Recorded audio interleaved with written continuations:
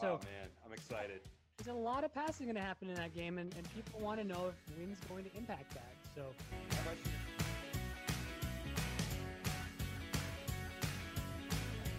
So and that's what we may see. That's what we may. I'm trending toward believing that. I think snow will definitely be a factor. We have 3 potential games that we are looking at. We posted 2 of them. But you play them. play them. You got to. You're not going to not play them because of light snow. I mean, I'd rather.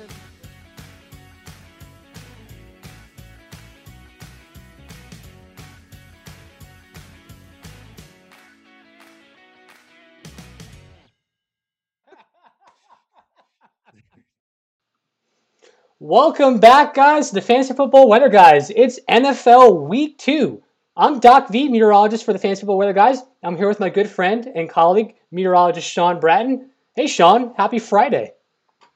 Happy Friday, Mike. How we doing going into Week 2? Oh, dude, I'm pumped, man. It was, it's been a crazy week. A lot of things going on in the weather world, but it was great to watch football last weekend and yesterday, last night. What a game that was between the Bengals and the Browns. It was enjoyable. Yeah, for sure. Joe Burrow and Baker Mayfield really going at it. Let me tell you, that was a much more exciting game than I think most people were expecting. Over 300 yards, 350 yards for Burrow, some touchdowns for Baker, people making plays, and it was an exciting matchup. Dude, I think Joe Burrow looks like the real deal. I mean, I am actually a little bit envious as a New York Jets fan because I do not like the way that the Sam Darnold looks like. I mean, it's just not a good story in New York for us right now. I mean, you got Adam Gase as coach, so there's only a limit to how much you can do under that offensive scheme with that coach. Yeah, for real. I mean, NFL Week 1 is in the books, right? Fantasy football Week 1 is in the books. Mm-hmm. How do you feel after going through the first week of football? It was it was a great week, and it was a really weird week at the same time. There were some great surprises, like I own Josh Jacobs in a bunch of leagues. Great performance, 3 TD performance for Josh Jacobs. Clyde Edwards-Helaire showed flashes of brilliance. That was super exciting. But then you had people like Drew Brees, right? Michael Thomas going down. He did not have a great performance for me. DJ Moore looked like he was lost on the field. Yeah. There were just a couple of players that you expected big things from and came up a little bit short. But everybody's got a little rust right now because there's no preseason, right? So I think everyone's gets a mulligan for the first week. Yeah, well, we played each other in one of our leagues, and I think you were the top scorer of the week. You just killed it.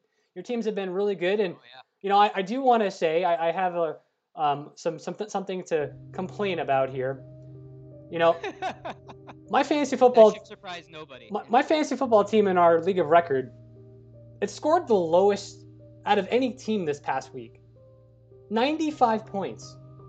I was literally and that's in a 3 wide receiver league too. That's not 2. That's and QBs get additional points per completion. So 95 is a very poor performance. Literally the worst performance of the year. And let me just tell you this. I had guys like Odell Beckham Jr., Bryan Edwards, the rookie for the Raiders. You didn't start him, though. I did. Kerryon Johnson. Oh, wow. And then, Kerryon did nothing. These guys combined. Although Odell got you a touchdown last night, so right. He redeemed himself. He redeemed himself last night, but he still killed me week 1. So I'm not happy about week 1. But anyway, we'll move on from that. It's a fresh new week, guys. We're excited to be here today, and we're excited to talk about some of the interesting things that are happening on our planet. Because let me tell you, it's 2020, and there's a hell of a lot of things happening on our planet today that's just mind-boggling. So, Sean, what do you think? Do you want to start up this show here and get us going with some weather things? Yeah, so I think we're going to first start. Mike has up the website for us here, and we previewed this last week. But again, just want to go over a few tools. Mike, I think it's good if we start with our weather table for the week. Yeah, let's bring it up. So if you scroll down the website, you'll see that's essentially a summary of what to expect this week as far as weather and if there's any fantasy impacts. And right now, it is a quiet week. And we'll talk actually more about why it's going to be a quiet week in a bit. But then we also have some additional tools for you to take a look at.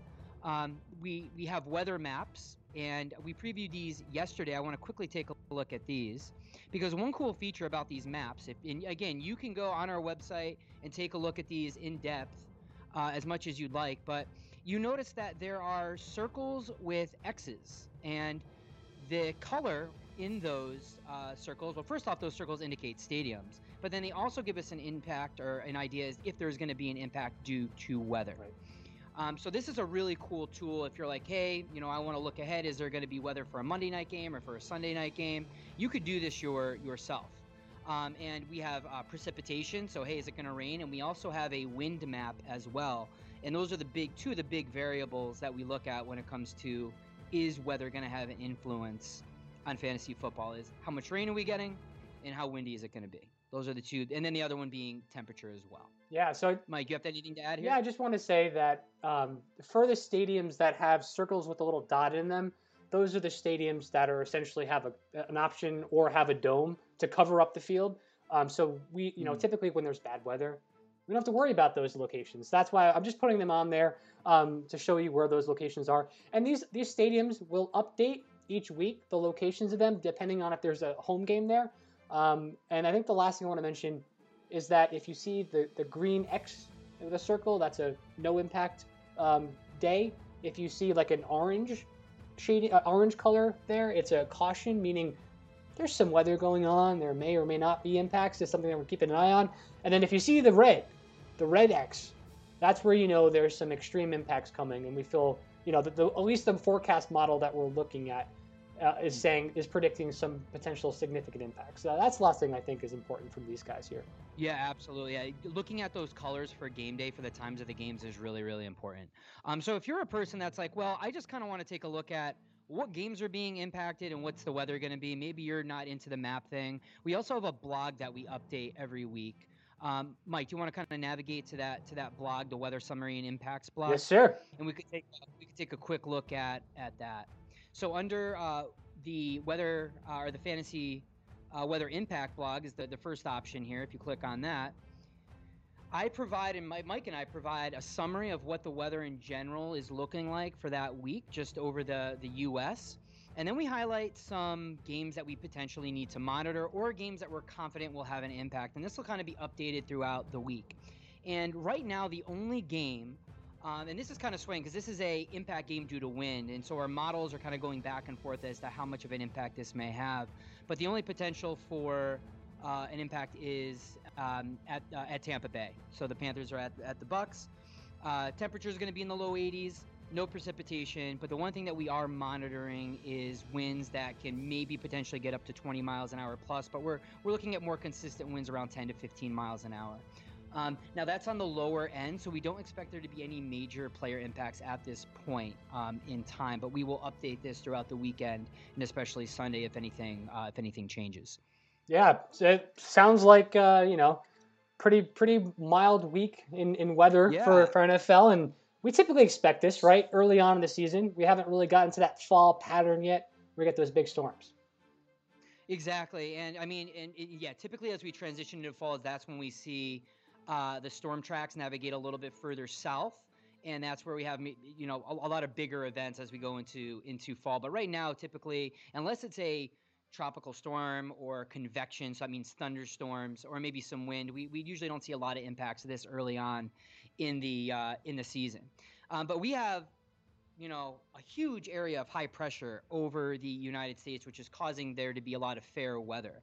And so what we want to do here is we are the fantasy football weather guys.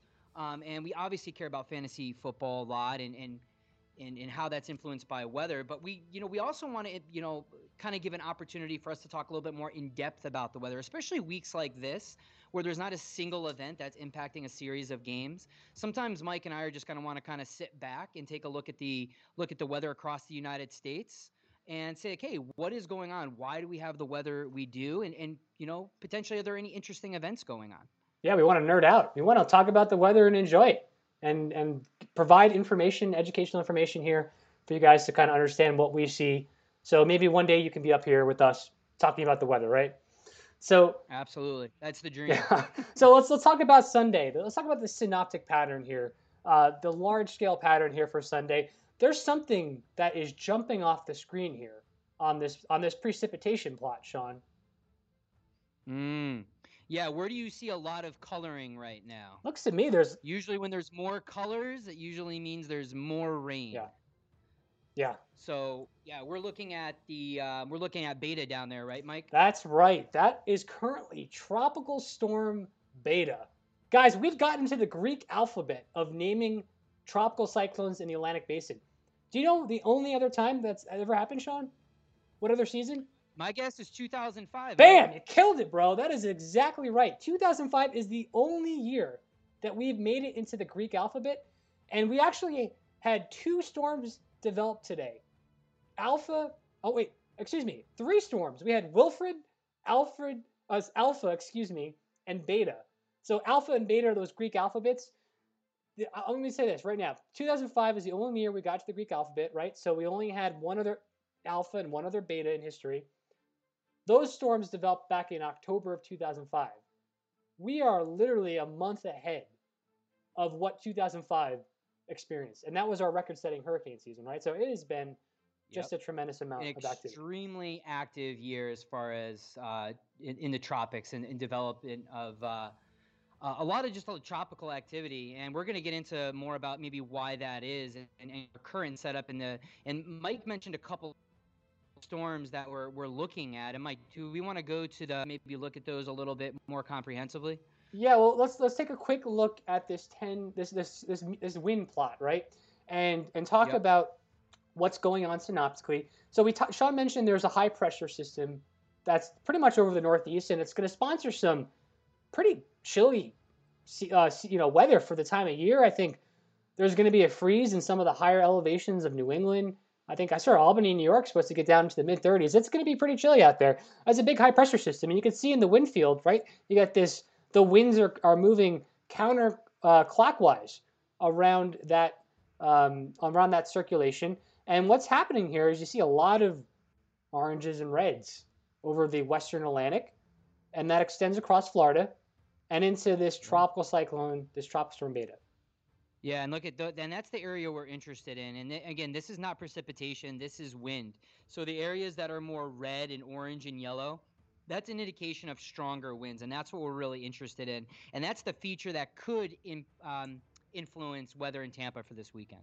Yeah, the models are suggesting as the afternoon goes on, the wind could pick up a little bit, maybe in the second half of that Carolina at Tampa Bay game. So there is some concern later in the game, but usually we don't see these big wind impacts unless it's like these strong winds for pretty much the entire game. That's why we're not too concerned here with the particular game, down in Tampa Bay. But there's a lot of interesting things going on here. Let's get a different view of this picture, right? Let's look out into the entire Atlantic Basin and North America here, and let's look at cloud cover.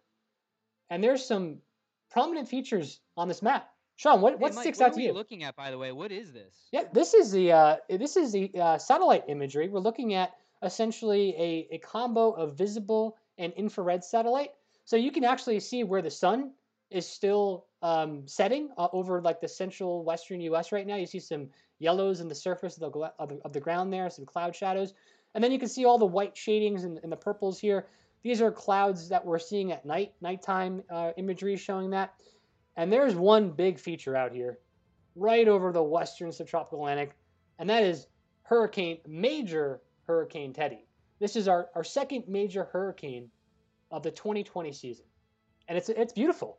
I love looking at these types of storms. And you can actually look at one of the signatures of a well-defined hurricane is the eye of the hurricane. And I know it's a little bit small maybe on your screen here, but you could see right in the middle of that hurricane, and I think Mike is actually zooming in here, is a well-defined eye. And that usually indicates a very strong tropical storm or a very strong hurricane, strong circulation. And that's what Teddy's doing right now. I'm like, what's the category on Teddy right now? Is that a 3 or 3, right? It's a category 3 hurricane at this point in time. I haven't looked at the latest ops from the National Hurricane Center. Why don't I bring this up quick? and do a quick look at this while we have it up. So it actually is weakened a little bit down to 125-mile-per-hour winds sustained. So we are at a Category 3 at the moment, but it's still a healthy storm. And you know it does. There is a particular track towards the Bermuda location that is concerning for land, but this is not expected to landfall across the U.S. So let's focus more on what's happening closer to the U.S. here and talk about this interesting pattern here with this clouds. Right? Look at the Gulf of Mexico here. Yeah, and there's really three features here, right? Yeah. If you notice over the Gulf of Mexico, that was the tropical storm Beta that we were talking about, trying to organize over the central Gulf of Mexico, and we expect that to head northwest very slowly.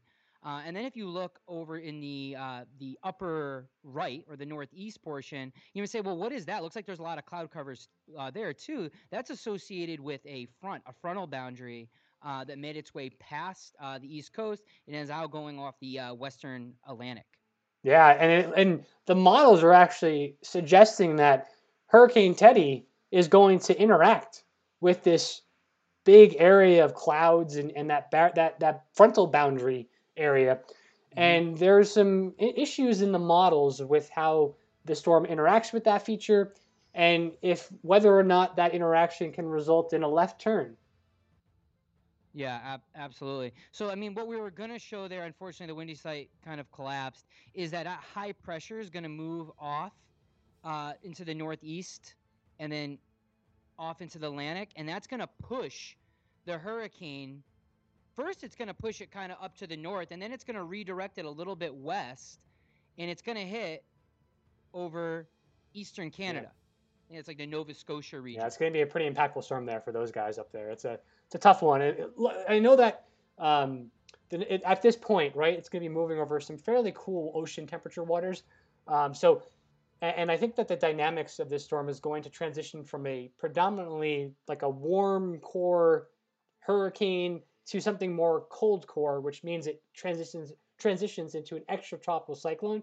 So the Hurricane Center may drop this storm before it hits Nova Scotia, but it just brings back some bad memories of Hurricane Sandy, right? When the Hurricane Center dropped the warnings of Sandy because it transitioned into a extratropical cyclone, and then they actually called it a superstorm, because it wasn't really a purely tropical system anymore.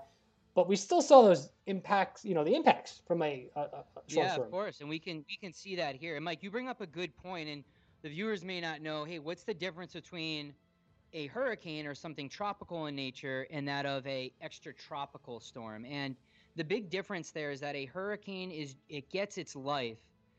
It's fueled by latent heat. So it needs water because it needs to evaporate water. Yeah. If it doesn't have water, it's basically out of gas. Yeah. Okay? And when you have cool water, it diminishes the hurricane's ability to fuel that process. So when you go over cool water or over land, it really hurts the hurricane. Now with an extratropical storm, now the storms that we usually get across the United States, those are extratropical. Those are what we call cold core systems. And those are driven what we call dynamically. And those are driven by the upper atmosphere. So we're talking up near the jet stream, and that's where they get their energy from. So even though they may look similar and have similar impacts, the way they work is very different.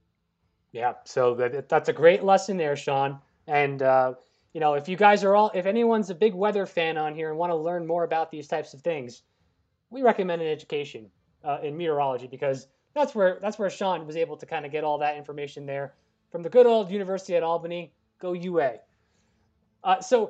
Absolutely. And we just had somebody come up. Do we have any major weather events that we need to worry about? So the only impact, and this is what we were kind of, the reason that we may potentially have a wind impact over Tampa Bay, so we have Tampa Bay playing the Panthers, is because we have a really strong pressure gradient setting up with high pressure over the northeast and a hurricane approaching the eastern seaboard. Now that hurricane is going to veer off to the north, but it's still going to create really strong winds. And that's what we're seeing in the reds and yellows and oranges here along the East Coast. And so over Tampa, we could get winds out of the east-northeast, and they could approach 20 miles an hour. So right now, we don't think there's going to be any big impacts because we think these winds are going to more intensify later in the game. So this isn't a whole game impact, but it's definitely something we're going to monitor up to game time. So right now we have around 15 to 20 sustained and then maybe gust 20 plus. But we don't expect there to be major impacts. And that is actually the only game that we're really concerned about right now. Yeah, pretty quiet week in the weather world with regards to football. But that being said, there's another disturbance on this map that I want to kind of talk about here, and that's this tropical storm beta. So I'm actually going to bring up the National Hurricane Center, the map for the National Hurricane Center, and this is their outlook, right? So the Hurricane Center named Tropical Storm Wilfred over the eastern Maine development region today. It's only at a 35 knot storm wind, 35 knots sustained winds. There was another developing subtropical storm Alpha that actually made landfall. Sean, do you know where it made landfall? Because it's pretty rare. Where did it make landfall, Mike? The coast of Iberia. A storm literally developed right off the coast of Iberia and landfalled. This was the most bizarre thing I've ever seen because the National Hurricane Center put out a 30% chance that this storm had to develop. And then the next update, boom, we have a subtropical storm. And then we're like, everyone in the weather community was looking at Tropical Depression 22, which is now Tropical Storm Beta, and they were thinking that this storm was going to be Alpha. But this was a complete surprise for a lot of the folks in the community.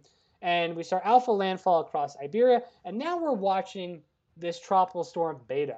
And I'm going to... Yeah, and sorry, I didn't mean to cut you off there, Mike. But Mike, can you actually just go back real quick? Oh, because I want to point out an interesting feature. Sure. If you can go. I'm going back. Here we go.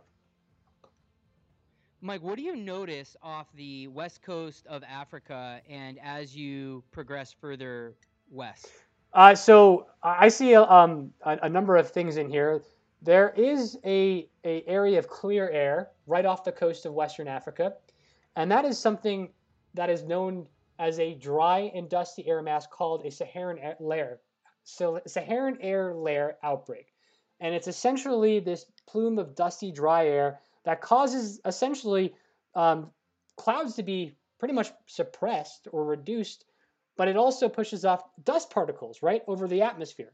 So if anyone was living across the northern half of the U.S., right, over this last week, what happened? What was a rare phenomena that happened to the sun? It was blocked by something. Yeah. What do we call that? Well, it was a bunch of fire smoke that was evicted off the wildfires out over the western U.S. and it got pushed by the jet stream across the northern half of the U.S.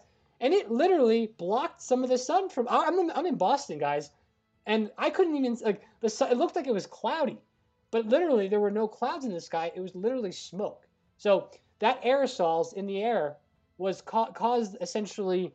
This disruption in the visibility of the sun getting down, and this is what happens under the same exact process happens underneath the Saharan air layer.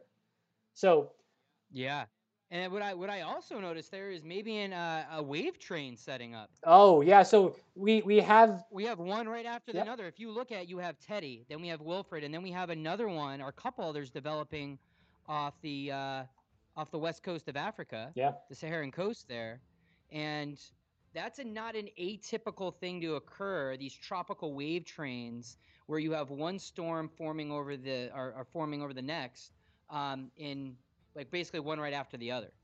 Yeah, we these are things that I studied in graduate school, right? Focusing on African easterly waves and these dynamics and how to understand when we get these periods of easterly wave trains that turn into hurricane trains. We're seeing that right now, right? We're seeing these. A number of these easterly waves develop into tropical cyclones or hurricanes. And it does look like there's another wave coming off the coast of Africa. We are at September 18th. The West African monsoon is starting to shut down, right? We're getting to that point of year where the Atlantic Basin and the African continent transitions out of the summertime and moves into the fall time. When that happens, we typically see the easterly waves stop pumping off of Africa. And that's just a normal progression, right? And what typically happens in the hurricane season is we see the developing tropical cyclones happen closer to home. Pretty much similar to what happened with Beta, over the Gulf of Mexico or over the Caribbean Sea. Yeah, I mean, and you mentioned, which is super rare, is that we're having these African easterly waves, these wave trays setting up. We're already into the Greek alphabet, and it's only September. Yeah. I mean, we have tropical storms or tropical development that could go through November. Yeah. Because remember that you may say, well, I thought, it needed to be warm for hurricanes, but remember that water has a higher specific heat. Okay, so it stays warmer longer and cooler longer. It's harder to warm it up. So even though we're going into fall and things are getting cooler for us, the ocean waters are still really warm. So there's still a lot of potential for more storms to form as we transition into fall here. Yeah, and that's something to keep in mind for the upcoming winter season if you live along the eastern seaboard. If those ocean temperatures stay warmer relative to normal standards, it could act to, enhance some storm tracks along the eastern seaboard, which allows for maybe some stronger coastal nor'easters. So something that we obviously can't predict this far out, but it's something that is to keep in mind. So I just want to quickly turn the attention back to beta here because this is going to be the main event as we look into the next week in the weather world.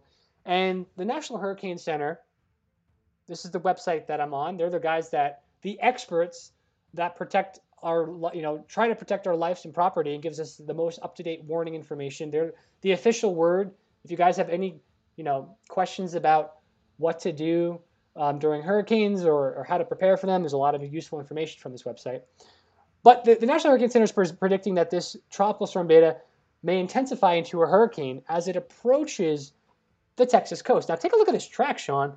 That is a very interesting track where essentially the next 24 hours or 48 hours, it tracks kind of due north. Then it takes this left turn towards Texas, and then it intensifies into a hurricane. And what do you see about the cone here of uncertainty? What do you notice as time goes on? That cone of uncertainty gets a lot greater. So what that's telling us is that forecasters are not really certain exactly where this is going to end up. And it's a slow mover. It's stalling out. Yeah. So that could be a really big problem because if it stalls out over land, there's constant precipitation and rain that's going to occur across coastal Texas here, and there could be some flooding issues. Yeah, I mean, the last storm that comes to mind when we're talking about Texas hurricanes that stall is Hurricane Harvey. And Hurricane Harvey produced over 40 inches of rain in parts of southeastern Texas. It was completely flooded out there. And you have to worry about this. This could be another historical rain event, depending on the precise track of this tropical cyclone. I do have an interesting tidbit, Sean. And we'll do a little weather trivia here, okay? All right, let's do trivia. Everyone loves trivia. All right. So, do you know how many storms have hit the U.S. to date in this year? I'm sorry, in the current 2020 season. How many storms has made landfall over the U.S.? Has it been less than 6? No. Between 6 and 8, or greater than 8? No. Greater than 8. Okay. Yes. So we've had 8 storms. Oh, so it was at 8. Okay. But that being said, close enough. This storm here is number 9, right? Number 9. So 9 tropical storms or hurricane strikes in the U.S. and that actually ties a record. That ties a record for the most number of storms to strike the U.S. in a given season. Now, here's the other trivia question I have for you, and it's a multiple choice. I'm going to give you three options. Excuse me. What year holds the record for the most number of landfalling tropical cyclones across the continental U.S.? Is it A, 1916, B, 2005, or C, 2018? Ooh, yeah, you have a variety in there. I mean, I want to go with 2005 because it was an incredibly active season, and we had a lot of strong, also landfalling hurricanes. But I'm interested in why you threw in 1916 in there. but I'm going to still go with my gut in 2005. Oh, you almost had it, Sean. 2005 was the trap answer there. 1916 was the right answer, and we had 9. You're right on there, man. That was great logic. I was wondering. That was a very random date. I was like, okay, there had to be something that occurred in 1916. Yeah, so it's 1916. We had 9 landfalling storms, and that's the record. This obviously is, we're obviously going to tie that record here. I'm pretty sure. And since it's only the second or third week of September, we have a real shot of breaking that record. And that's kind of crazy when you think about what has happened in 2020. It's the year of the unknown. Yeah. And I feel like everything is just coming at once, including weather. It's just plowing us over, Sean. It just makes us feel like we're humans, because we are. Everyone is in this together. So exactly. It's crazy. Do we have anything else as far as hurricanes, or do we want to kind of look at maybe what to expect over the next month or 2 or 3 here? Well, before we get to so I have two other things I want to show, 2 images I want to show here. Okay. And then we can talk about a little bit about the upcoming month, because everyone loves looking at the upcoming month of weather. We had some pretty significant forest fires out across, parts of the Pacific Northwest into California. Now, I'm glad you're bringing this up. The forest fires in California are common, right? We see these things happen during dry years, and it's pretty dry in California. It was a desert at one point, right? And then it rained a lot, and we got some greenery, and people moved out there at some point in our nation's history. And now we're starting to see it dry up again, and we're seeing a lot more forest fires. And we're seeing the forest fires. There was a period of extreme heat up the coast of the western U.S., and it dried things out. And there was, I think, a number of reasons why we had forest fires. I actually saw one reason on the news. Someone did a gender reveal party out there and did some kind of explosive bomb, and whatever it blew up to be, blue or pink, it would be a boy or girl. And I think from that explosion, we saw one of this very massive forest fire out there. Just boggles your mind, like. I hope it was worth it for them. Hey, I mean, I don't know, because a lot of people lost homes in that. But I want to bring up some imagery from the Pacific Northwest of what actually life looked like out there. This is an image of a man cutting his grass in Oregon. I mean, he's got a mask on. It's kind of hard to see the pixelation, but look at the red tint to the sky. Sean, if you were to see this image, where the heck do you think this guy would be? What would be the first thing that you would think? God, he'd be on like Mars or something. Yeah, I'm like, did we just colonize Mars and we have trees and plants out there? Because what the hell is going on? Let's take a look at another image here. This is another crazy. Oh man, that feels like it's like a filter. Yeah, I know, right? And it also looks like Mars has UPS delivery now. So I mean, it's pretty wild. So I mean, I just wanted to share these images here because. I mean, and this isn't at night. I'm guessing this is at least during the day at some point.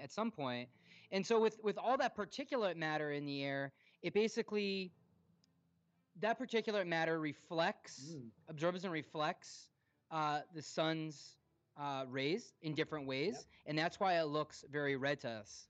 So it's the same reason why we have the sky that's blue. It's something called Rayleigh scattering. It's how the particles in the gases scatter in the visible light spectrum. And so that's why this looks like it's almost red. Yeah. That's kind of different than what we're used to. I mean, typically at night we see the blue enhance during sunset, right? We call this the blue hour. And that happens because exactly what you just said. When the sun is setting along the horizon, that light is getting bent, and it's essentially scattering out a lot of this red coloring out to space, and all that's left is the blue in the sky. So if you look at like a white wall during sunset or during the blue hour, that's why we see a lot more blue, like shades of blue at night. So this was something I've never seen before, and it is wild. All right, so let's transition off a little bit here into the upcoming few weeks across the U.S. I have a weather map here. This is the American subseasonal model. This is the CFS V2 model, right? And what we're looking at are temperature departures from normal. So wherever you see the yellows and the reds and the pinks, essentially showing you where temperatures are going to be warmer than average. And especially getting to those reds and pinks, those are going to be much warmer than average. And then on the other side, we have the blues and purples and pinks, right? And that's essentially your temperatures are colder than average. So this is the forecast for the next week, right? And we're seeing this split in temperatures across the U.S. We have a lot of anomalous warmth across the northwestern 2/3 of the nation, and a lot of below normal temperatures over the eastern U.S. And we actually alluded to this earlier, right, Sean? The colder than average temperatures are there because of a certain pressure pattern, right? What is that? Are you talking about the high pressure? I am. That was yeah. I mean, there was. I mean, there's and that exactly. That's what we were looking at in the beginning here. We had a high pressure over the Great Lakes and over the Northeast. And what happens is because winds travel clockwise around a high, so on the front side of the high, it's funneling in all the cold air from Canada. All right. And the same reason why it's warmer on the West Coast, because on the back end of a high, you have air coming up from the tropics. So you have an area that's going to be much warmer. And so these large synoptic patterns, you may think of them as just bringing weather, or nice weather, or cloudy weather, or rainy weather, but they also are responsible for advecting. We call this advection in meteorology, advecting temperatures into different areas. Hey, Sean, talk about weather. What's your favorite type of weather, bud? I grew up. The reason I got into weather is because of tornadoes. Oh. That is the reason that I got into weather. So that is severe weather, mesoscale meteorology, we call that, is my favorite. You had a pretty big severe weather event this year, right? Where you live in Chicago.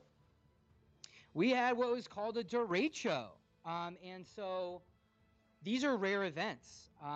They're usually typically a linear bowing of storms, and they're associated with really, really strong winds, straight line winds, that can exceed even 100 miles an hour at times. And these are driven by the upper atmosphere. So basically what the atmosphere does is it drags down all the really, really high wind speeds aloft, okay, way up in the air, and brings them toward the surface. And so we had some winds here. There were several trees down. People had property damage. There was house damage. And the other thing with this derecho is it extended all the way from Iowa into Wisconsin, into Illinois. So this wasn't just an isolated one small region. This was a widespread event.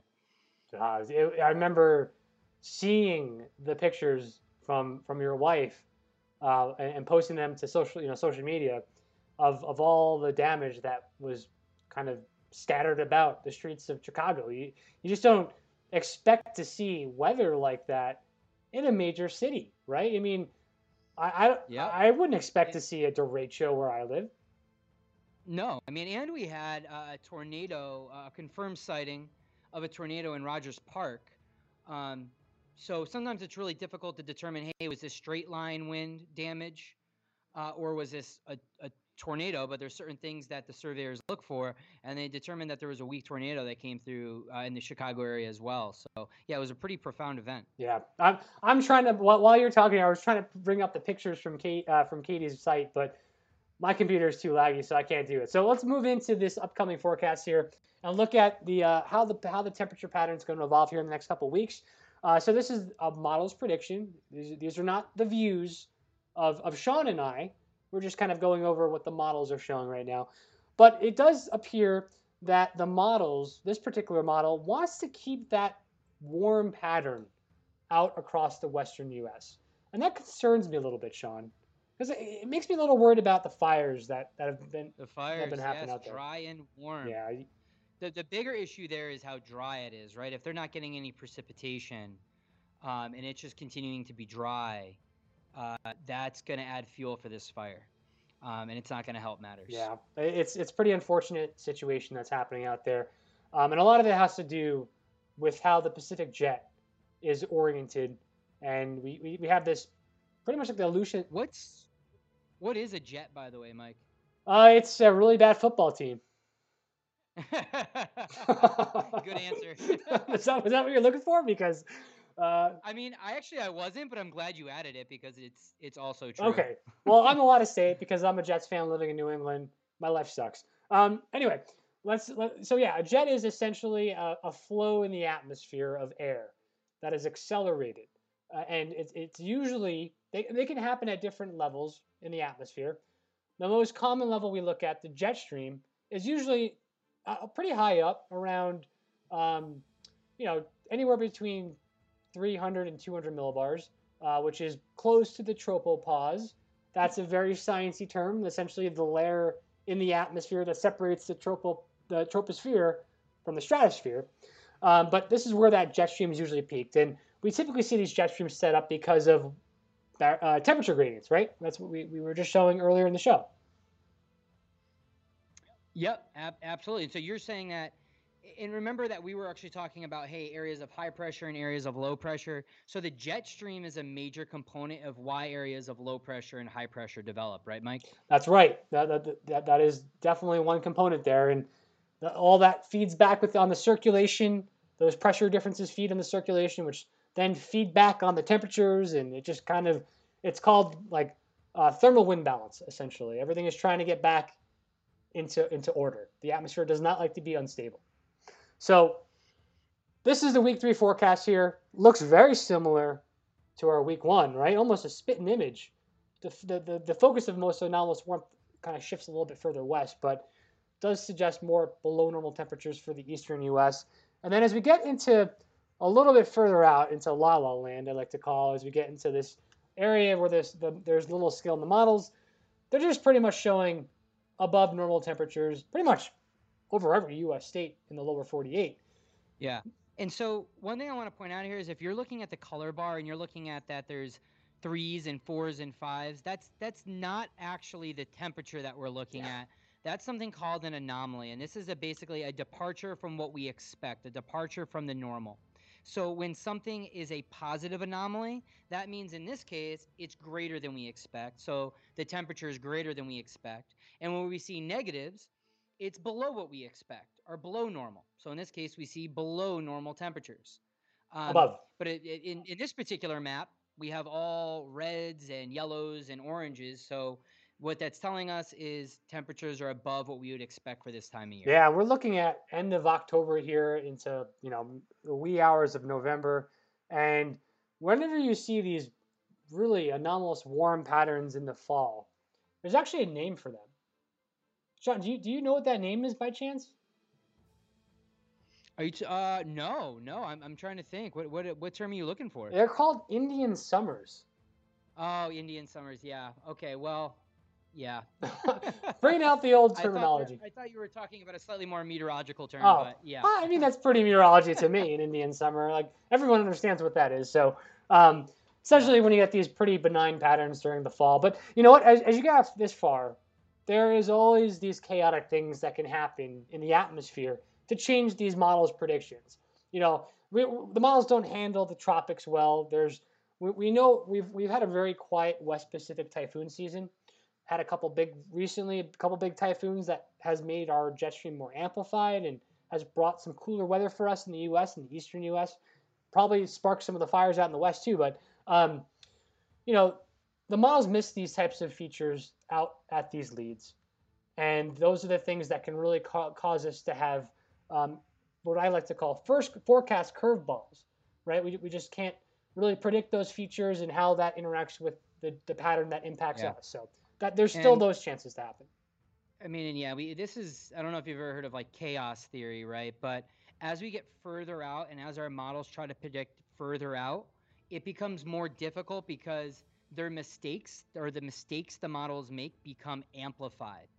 And it could completely distort what the actual prediction or forecast is.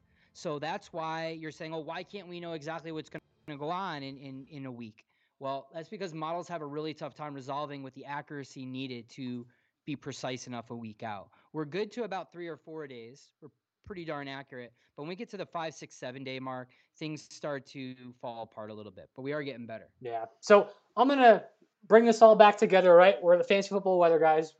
We are here to kind of educate you guys on meteorology concepts. We're both degreed meteorologists, but we're also here to kind of talk about how the weather plays into football and player production. And when you see a long-range forecast that looks pretty benign, a lot of above normal temperatures and potentially dry conditions, it suggests potentially, we're going to be pretty quiet in the NFL season with regards to really high impact weather events, but that's common. We're used to this in the spring. The summer, late summer and fall, early fall. Yeah, I agree. And the other thing I want to mention here is that, we want to make this interactive because, a lot of times when we talk about weather, you see it on TV, it's a news station, it's the Weather Channel. And it's hard to you may have questions for those people, right? As they're going through the weather, why is this happening? What do you expect here? And it's really difficult to interact. They're kind of just saying one thing and kind of moving on. So we want to bring an interactive component here. So if you have any questions for us, whether that be fantasy impacts due to weather, which are very limited this week, fortunately or unfortunately.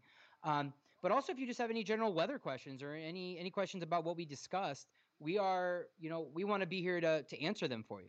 So if you got anything, let us know, and feel free to comment, throughout our talks when we do this. Yeah, and I do want to say this right now. Since the weather is pretty benign right now, and we expect it to be for the next few weeks, it's your chance and your opportunity to come and chat with us, right? Because when things start to pick up and we start to see more traffic in here from the real fantasy football fans that need to get, and they're going to ask a lot of questions. We saw it last year when Sean and I were handled the Sunday Twitter stream. We got I would say potentially like over 100 questions in an hour or two, and we're sitting there trying to answer all that. We are shifting that entire process to Twitch during those high impact events on Sundays. So if you want to ask your questions on anything about the weather, educational purposes, etc., this is when you should do it now in these early season for the NFL on our 8 p.m. show here on Fridays, and then on because eventually what's going to happen here is some of the diehard fans come in. They're going to start to ask questions specifically on football and how weather impacts those football games that they care about. Yeah. Exactly. So, what we're trying to do here is we don't have a lot to talk about with how weather is going to impact fantasy football. So we want to kind of bring, like Mike mentioned, an educational component, kind of like a fun component. What's going on with the weather? Why is it behaving the way it is? What are we going to expect the weather to do? And so, we're trying to make it a little bit more fun and interesting. So if you guys have any suggestions for us, please, shout them out. Or if you have any questions, let us know. All right, Big Sean. I think we covered enough of the weather. We're looking at a NFL Week 2 starting in within 72 hours or just under 72 hours now. It's Friday night, so I'm hoping that things go a little better for me in our league of record. Hopefully, I'll break 100 points this week. I'd love to do that, but I know that I'm playing one of the top teams in the league, so I'm probably gonna lose. Oh, who are you playing? I'm playing Alpha Tone. Oh, you're playing Tony. Yeah. Our buddy Tony won the league last year, so he's got a strong team. Yeah, he does. He beat me last week, so. And you had a pretty solid week too. How do you think you're going to do this week here in the upcoming Sunday? I'm not. It's not off to a good start. The person I'm playing had Tyler Boyd, so he had about 17 points or so, and I'm going against some really tough defenses. Josh Jacobs is going against the Saints. I got Clyde Edwards-Helaire. I got Drew Brees. Who doesn't have Michael Thomas now. Huge loss. So there are a lot of question marks, but yeah, it was just a tremendous amount of injuries. You just gotta make it through. It's gonna be a tough week. But ride that waiver wire, folks, if you're having issues with your injury bug, because there's been a ton of them. All right, so I'm Doc V. You can follow me at MJ Ventures on Twitter. This is my buddy meteorologist Sean Bratton. You can follow him at Sean D. Bratton on Twitter as well. Any questions, please feel free to tweet at us. And the FF Weather guys, follow us there and look for updates going into this weekend regarding any impactful weather for fantasy purposes. All right, guys, good luck. Week 2 is upon us.